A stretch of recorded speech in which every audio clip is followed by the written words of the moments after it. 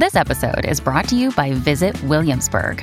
In Williamsburg, Virginia, there's never too much of a good thing. Whether you're a foodie, a golfer, a history buff, a shopaholic, an outdoor enthusiast, or a thrill seeker, you'll find what you came for here and more.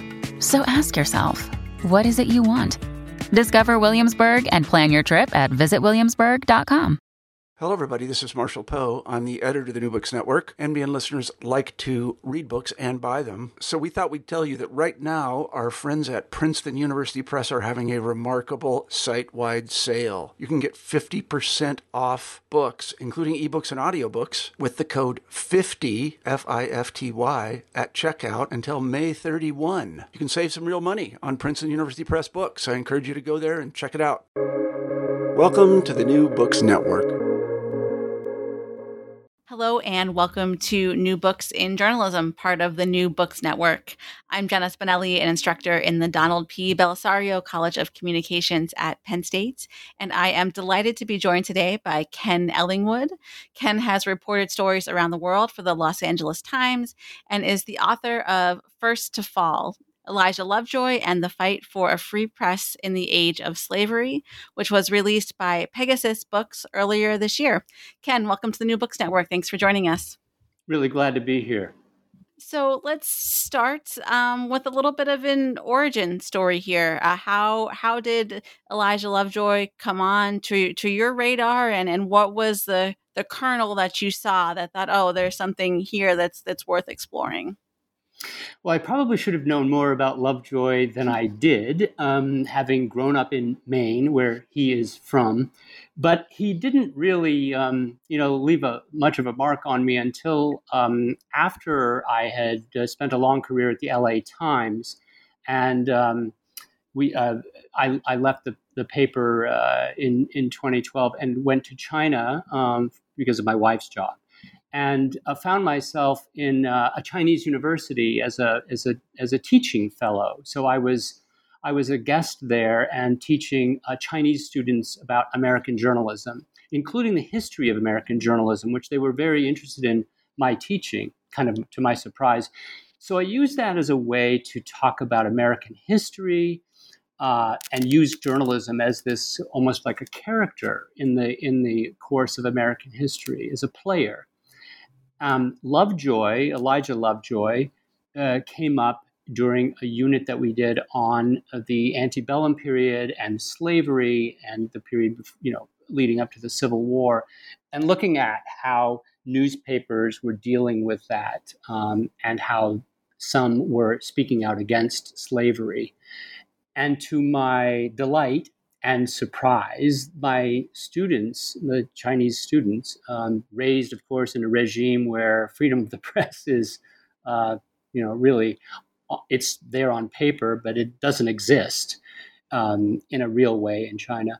Were really taken by Lovejoy's story, and we were doing a fairly short unit on Lovejoy, but I was very struck by their reaction to him and how they saw him really as a hero.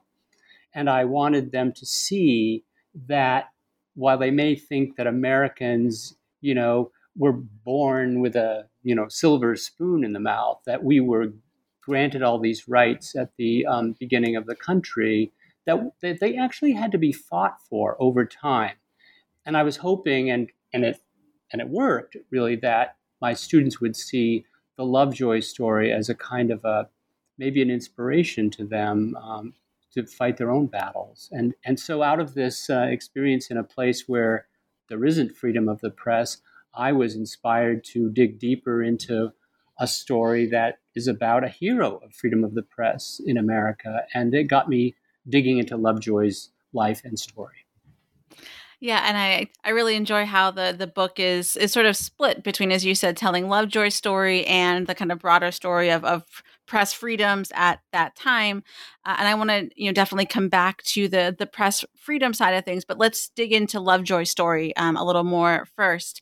So he, as you said, grew up in Maine. His family themselves were not slaveholders. Maine was not a slave state. So how did this issue come on to his radar? And can you also talk about his evolution? I understand he maybe started off at a more incrementalist view and then sort of became more radical. I don't know if that's the right term over time, but his views grew more fervent over time, perhaps.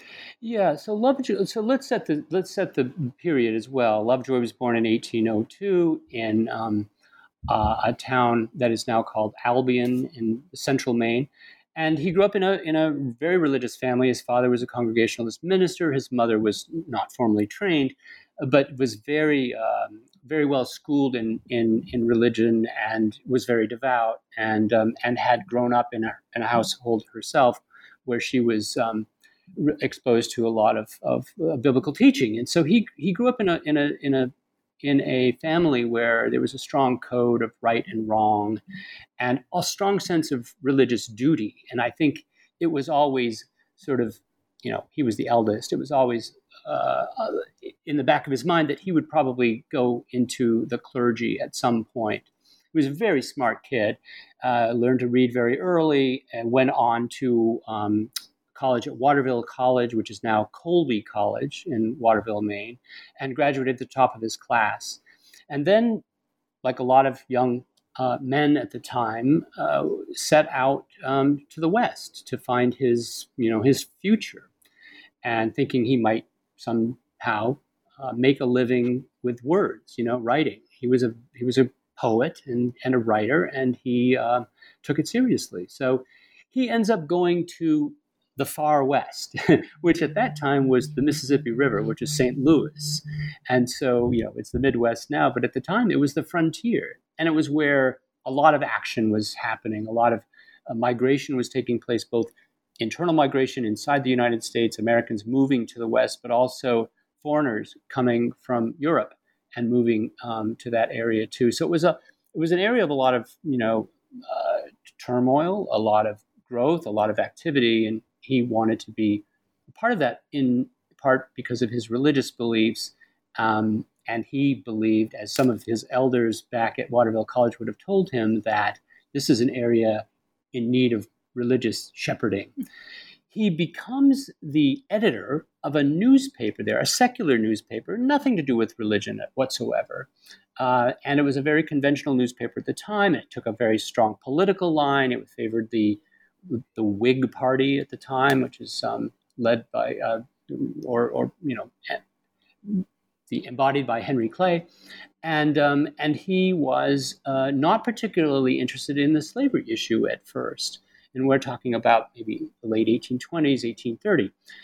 He becomes more committed to his own religious health, and he experiences a religious conversion in St. Louis. It was a period when a lot of people were going to revival meetings, and there were a lot of conversions at the time, some camp meetings and smaller sessions, and he was part of a smaller group.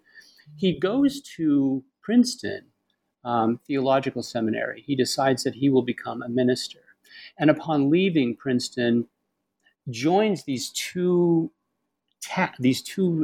jobs, really, these two parts of himself. He's an editor and he's a minister. And he turns those two parts of himself into a whole when he goes back to St. Louis to run a religious newspaper, a Presbyterian newspaper called The Observer. And at the time, he doesn't take a very strong stance on slavery.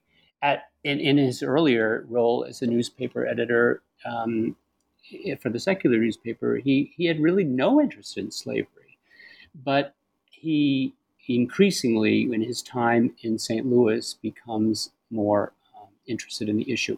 Remember, Missouri is a slave state. There is slave trading going on around him. He is, witness to it. He is witness to, people in chains being, sold as property and put on boats down the river. So he becomes interested in the issue, but from a very kind of gradualist point of view. He was more interested in the religious nourishment of enslaved people rather than outright liberation for them. As time would go on, he would grow more fervent in his beliefs that slavery was first a curse, and then he saw it as a sin that had to be eradicated. Right. And that eventually drives him out of St. Louis, right, to Alton, Illinois. Right. The messages that he begins to write in the St. Louis Observer are not well received in the city. And this is a city that does a lot of trading with the South. It is really part of the South. And the powers that be, the elites in town, and many others saw him as a troublemaker and somebody who needed to be silenced. As his writings in the newspaper became more fervent, and as he began to include the writings of abolitionist groups back east in his newspaper, he was seen as a dangerous figure. And it bears remembering here that abolitionists in general were seen as wild-eyed radicals. This is not a period yet in the 1830s where, calling for the immediate end of slavery, calling for the liberation of 2.5 million, people in chains, was something that people were really, other Americans who were really ready to talk about or tolerate. He was harassed, and threatened. And it became clear that he couldn't stay in St. Louis and live to tell about it. He moved with his wife and infant son across the river to Illinois, to the city of Alton.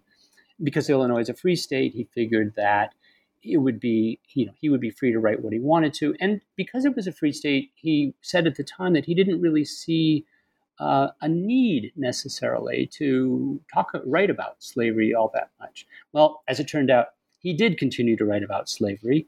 And as it turned out, being in a free state there along the border, right, with the slavery South, was really offered no more protection against the harassment and threats than he had in St. Louis. He was back in the same boat again, under threat, being harassed and being pressured on many sides by those who wanted him to stop writing about slavery. Right, and this leads to his printing press being destroyed multiple times. Multiple times. He just would not give up. He just wouldn't get the message. On the very day when he is moving from St. Louis to Illinois, he's announced it in the newspaper. He said, "I'm leaving here. I see better prospects on the other side of the river." And he on the very day when he's announced that he's leaving, a mob trashes his newspaper office. He manages to rescue the press and get it across the river to Alton, where it is destroyed on the riverbank on the Alton side. So his welcome to Alton was, hello, we've now destroyed your printing press, and it's time for you to start again. He would lose 3 printing presses to mob attacks in the next year or so, and each time his allies and friends there, his financial backers, would help him buy a replacement press. And as we're now in 1836 and into 1837, as the mob attacks grew more severe, more threatening, really more dangerous to him, he declined to stop. He declined to what they wanted, which is to stop writing about slavery. They made the same demands in Illinois as they had in St. Louis, and he just refused. He said that it is my right as an American and as a product of God to print what I want to print, and this is what I can do, and I will continue to do it. Right. This I think gets into the free press aspects of some of this. I mean, there is I think this culture that you describe of mobism at the time, and people sort of taking the law into their own hands. Can you talk more about what that was like and how common things like what Lovejoy experienced were for people in media at that time? Yeah. First of all, there was no period like this period of the 1830s, and never has been since, when it comes to mob violence, riots, and orchestrated attacks by mobs. The high point was really of that was really the time when Lovejoy was coming under attack himself. He kind of is an emblem victim of that. There were many reasons for the rise in mob violence in America. For one thing, there were really no police in a lot of these places. Certainly, where he was out on the frontier, it was really kind of the Wild West. Um, and in other cities as well, there were interethnic rivalries. There were essentially gangs that fought against each other. There were religious-based attacks, but the most common, the most frequent target of mob violence were people who were trying to mobilize sentiment against slavery. Abolitionists were the leading target, and so you've got this person speaking this belief in a place where it's unpopular at a time when the incidence of mob violence is at its absolute peak in American history. And so that's, needless to say, a pretty bad combination of factors. And he's alone. So he wasn't the only one to suffer, these attacks. As I said, there were anti-slavery activists even in the North, even on the East Coast. It is easily forgotten or overlooked that there was a lot of pro-slavery sentiment in the North as well. Just as racism as well. And so there were a lot of people who wanted abolitionists to be quiet, just as there was a lot of support for the anti-slavery movement in the North. But I think Lovejoy shows, at least where he was geographically, that there was really little difference between being in a slave state and being in a free state when they were both really so close together. It was a pretty rough time. Right. So if I could pause the historical narrative here for a second and bring us to the present, people who talk about things like cancel culture, for example, often talk about Twitter mobs and these types of things. And it feels to me that word mob is chosen very deliberately to kind of evoke some of what you were just describing. I mean, knowing this history that you do and about what, things that people like Lovejoy went through, how do you think about, people talking about, mobs in this kind of present day social media context? Well, I'm a journalist and a First Amendment fan, and I tend to err on the side of expression. There's quite a difference between saying something on social media and attacking somebody's body or home, which is what he was facing at the time. So what concerns me more in the present day context, I would say, as a journalist and as somebody who has lived and had a career that was built on freedom of the press, is the climate that we have seen develop around looking at journalists as the enemy. We've just endured a presidency where journalists were supposedly the enemies of the people, and where people who are free and independent journalists are denigrated as fake news, and where the whole point of independent journalistic inquiry is seen in some ways as unpatriotic, and that's what worries me a lot more. To be honest, it's that the practice of journalism. Look, I've worked around the world, and I've worked in some very dangerous places, as many of my colleagues have, and I admire them all for that. We expect that when you're in,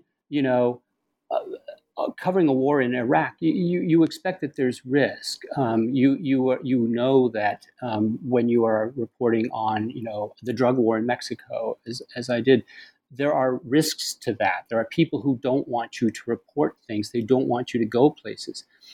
But what disturbs me is that the practice of journalism has become more dangerous in the United States. And you can see in the coverage, the news coverage, the very honest, earnest news coverage of the protests that we saw last year after the Floyd killing, that journalists were attacked by authorities. They needlessly, and it was obvious that they were being targeted. And so I I am concerned that the climate has become rather antagonistic toward journalists and journalism. And I think the Lovejoy story, to go back to that, is a reminder to us that these freedoms are fragile, and we shouldn't take them for granted. And people have sacrificed a lot to get us here, and we should protect that.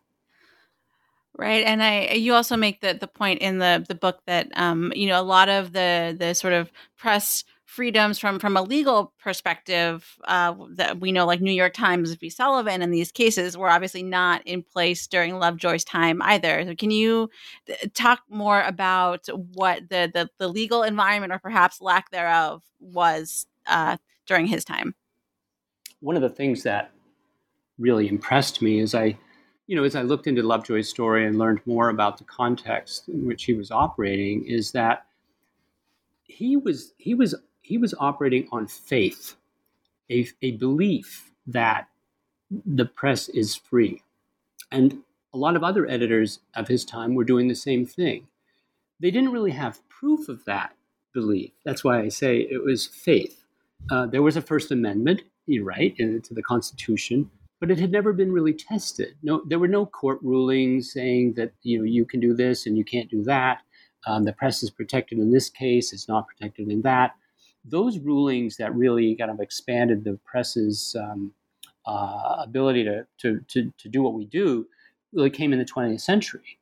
And in Lovejoy's time, there was just a belief that the press was free. And newspaper editors at the time surely acted as if they were free. They wrote mean things about each other because the newspapers almost always had a partisan attachment.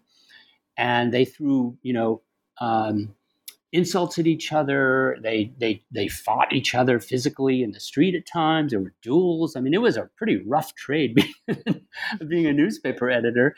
But you get out of this kind of free for all the sense that, hey, these guys they really believe that they really believed in that the press is free. They really believe that they can, write what they want to write. And then you come to an issue like slavery, where suddenly, no, that's not the case. They can't do that.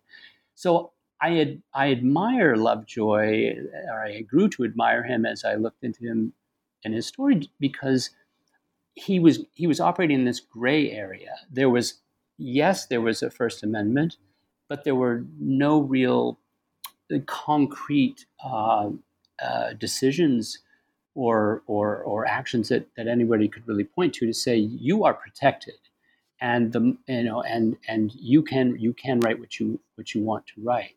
And really, when you look back at this, the abolition movement, the anti-slavery movement, was really the first test of freedom of the press and freedom of speech. The really first challenge to about what that meant and how far it extended. Yeah, and there's some interesting issues of federalism, right, where the court said that yes, the federal government cannot intervene as the First Amendment dictates, but states are basically free to do whatever they want, which they did. Correct. I mean, during his time, the states held sway. Whatever happened at the state level was really the dominant ethos, right? The states had libel laws, and they could regulate what the press could say. What we saw during the 1830s was a whole burst of laws passed by states in the South that, in order to protect slavery, they actually passed laws that outlawed the publication of any kind of materials, newspapers or pamphlets or anything that challenged slavery. They considered that to be fostering or inciting insurrection by enslaved people.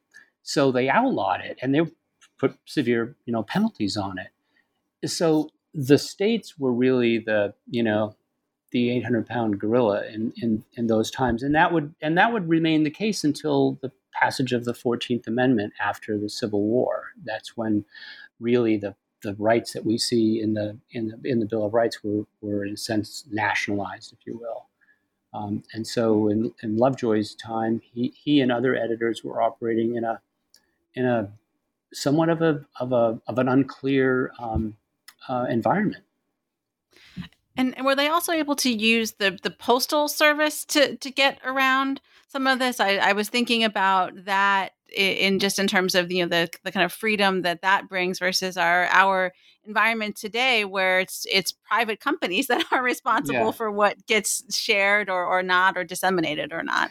We don't think about this, but the press owes a lot to the post office. For the early success of the media. I mean, the American people were already big fans of newspapers even before independence, and some newspapers played a role in the quest for independence. Early Americans were really news junkies, and they loved their papers. And the post office, when the post office law was passed in the 1790s, not long after the country got started. The news industry got a big boost because the post office charged a very low price to move newspapers around. So what would happen is that editors would subscribe to each other's newspapers, and they would mail them around to each other.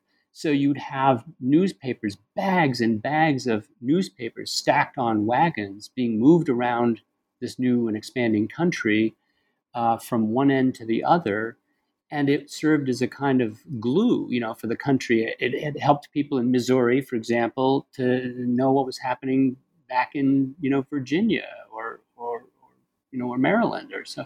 So it was the post office played a big role in helping to foster a national trade in newspapers, even as early as Lovejoy's time in the 1830s. And he was getting newspapers, and part of what changed him, what turned him into more of a outspoken and more of an ambitious, anti-slavery activist, was what he was reading from newspapers that were coming from the East, because he was really kind of alone out there on the frontier. So the post office played a big role in moving the words around the country. If you took a bag of mail at the time and you dumped it on the ground, 90% of the weight of it would be newspapers. It's really what we were doing.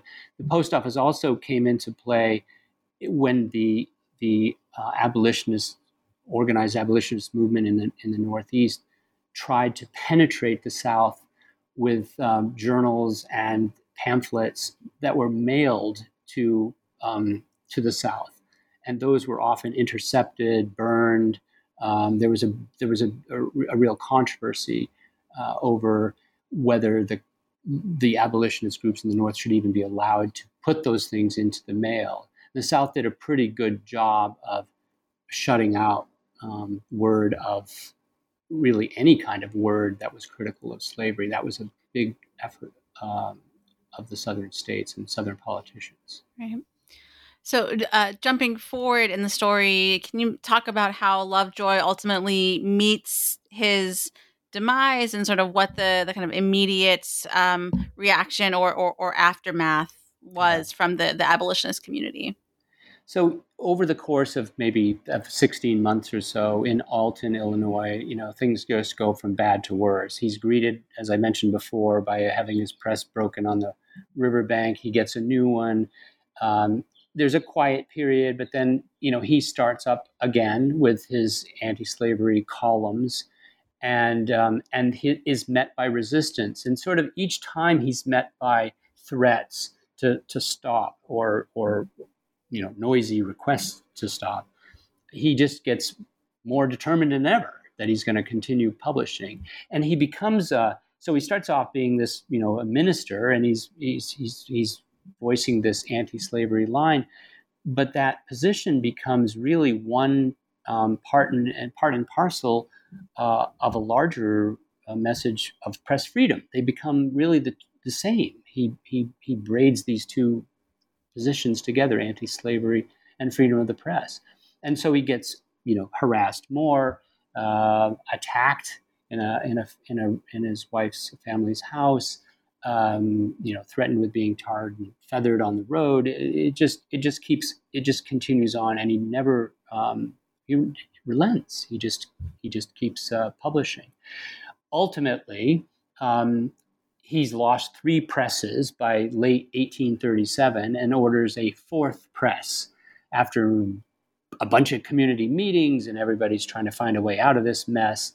And he's just determined to take this to the end if necessary. And this, remember, a man who was married. He had a child and another child on the way, and yet he was willing to continue to stand up.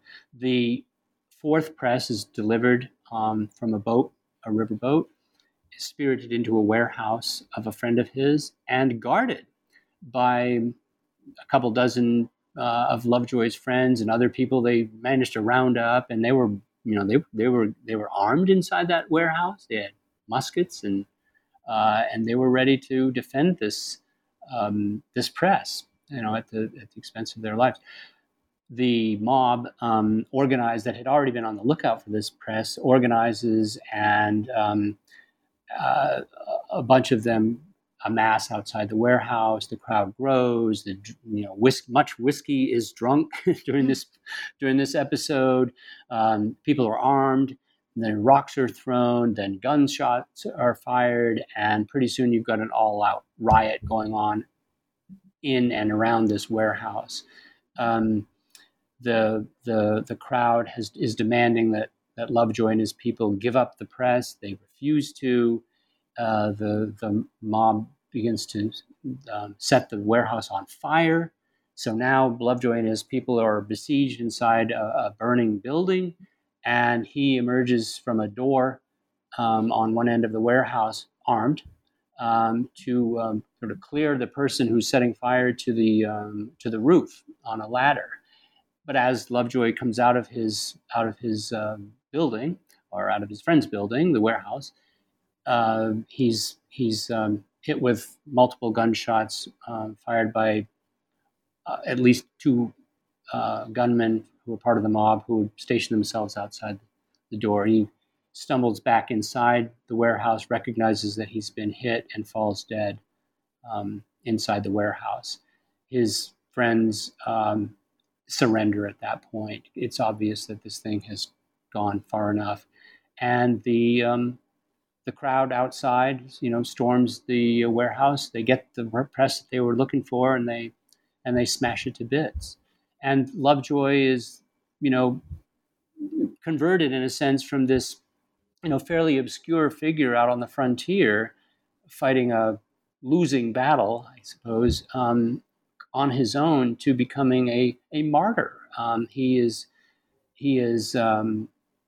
becomes the first martyr to the free press in America. And in the North, it really triggers a reaction that was quite emotional. People were horrified that a newspaper editor would be killed for the words that he was writing. And it was a bit of a wake-up call for Northerners that the rights that they, and I'm talking about white Northerners now, the rights that they took for granted or assumed that they held were being threatened by the South as well, by this idea that one can't speak out against slavery, that there were some limits to the freedom of speech in the press that they believed were, ironclad in the First Amendment. So it mobilized people. It sort of took a bit of the demon coloration off of the abolitionist movement. It widened it a bit. Mm-hmm. And most of all, I would say that it served to expand or promote a modern view of what journalism and the press should be in America, which is to say, a place where you can write and publish unpopular views, and that's part of the democratic discourse. That's part of what we do.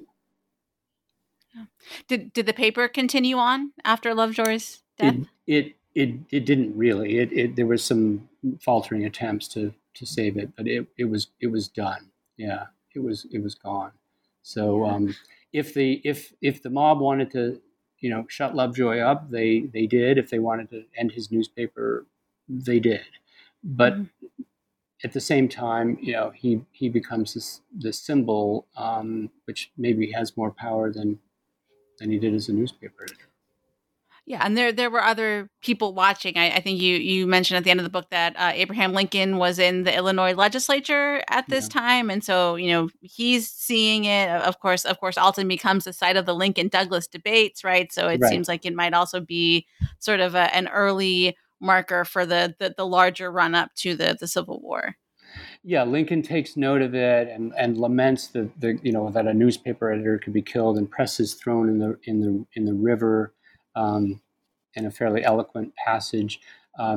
John Quincy Adams, the former president, who was at the time a congressman from Massachusetts, says this is Lovejoy's killing was like an earthquake, across the country, that it struck with that much force. That was, clearly some hyperbole.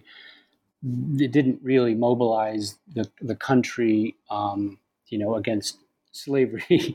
That would have to come later, and only war would end that. But it really made an impact, and it made Lovejoy into a real powerful symbol for press freedom. Right. So the other aspect, thinking about press during Lovejoy's time and what has evolved since, and you talk a little bit about this in the book. There's this, as you said, there was this it was a partisan press. Newspapers had a particular point of view, and then of course that has evolved into what we've come to know as objective journalism. And now there's some within the academy and within parts of the profession saying that maybe it's time to go back to a more partisan press model. So knowing what you know about Lovejoy's time and your own experience, of course, with the Los Angeles Times, what do you think about that? Or, where do you sort of see things going moving forward? Well, I can see that. And it is a point that it was an observation that I made to my students in China at the time, that what you are seeing is a kind of a return to that era. I mean, the sources of information, I don't know that I would call all of them journalism, because journalism to me has a specific meaning. It requires people to be involved in the practice of verification, for one thing, which is a very important to me, a very important ingredient, a very important requirement. But you can see that at least the American audience for media is certainly being fragmented by ideology and by partisan beliefs. I'm, I guess, an old school type in that I continue to believe that our democracy is best served by, a free and independent press, obviously, but one where, you can depend on the fact that the information has been verified, and that there has been a great deal of care taken to make sure that this is complete and thorough and and free of bias. I'm just not. I just don't think I'll ever give up on that belief. Right. Yeah, no, fair enough. And it is, I think it will be a debate for years, if not longer, to come in the industry moving forward. I don't know that, when you look back on the time of the partisan press, I'm not sure that anybody would necessarily consider that a golden age of American journalism. There was a lot of meanness. There was a lot of kind of gratuitous, just hurling of insult and all that. But while it was important that the country go through that stage in order to solidify what it wanted as a press, I don't think that we pine for those days. Right. Yeah. And it's a completely different media landscape too, with social media and the whole other thing. We could spend another hour talking about that. Yeah. But so Ken, if folks, I certainly hope that they'll read your book and learn more about Lovejoy's story, are there other resources you would recommend for folks who want to learn more about journalism during this kind of abolitionist era? There's a character in the book who's he's kind of a co-star, and his name is James Burney. And I struggled, I have to say, as in writing the book, with how big a part to give him, because he's a terrific character. And he was doing the same thing Lovejoy was doing, but he was doing it in Cincinnati. And he ends up becoming a rather interesting character in a different way, in that he survived some of the same kinds of attacks that Lovejoy didn't survive. And he goes on to become a political figure. He takes his anti-slavery activism into politics. He runs for president twice, and he may have spoiled the election in 1844. I mean, he may have been the spoiler in as a third party candidate. And I think that Burney's a great story to look into, and he's evidence that there were people at the time. Needless to say, William Lloyd Garrison is probably the most famous during Lovejoy's time. Later, Frederick Douglass is absolutely well deserved for all the praise that and attention he gets. He wasn't yet active as an editor during Lovejoy's time, but in the 1830s, there were other editors who were trying to use newspapers to fight against this pernicious institution of slavery. And I think it's a pretty rich field. I was pleased to see as a storyteller that the Lovejoy story hadn't been told for quite a long time, and had not been told in a modern way that I wanted to tell it. I think it reads like a modern day narrative story, and so Lovejoy, has been overlooked for a long, long time. But I think he deserves the attention, and there are other editors out there who deserve the same kind of praise and support.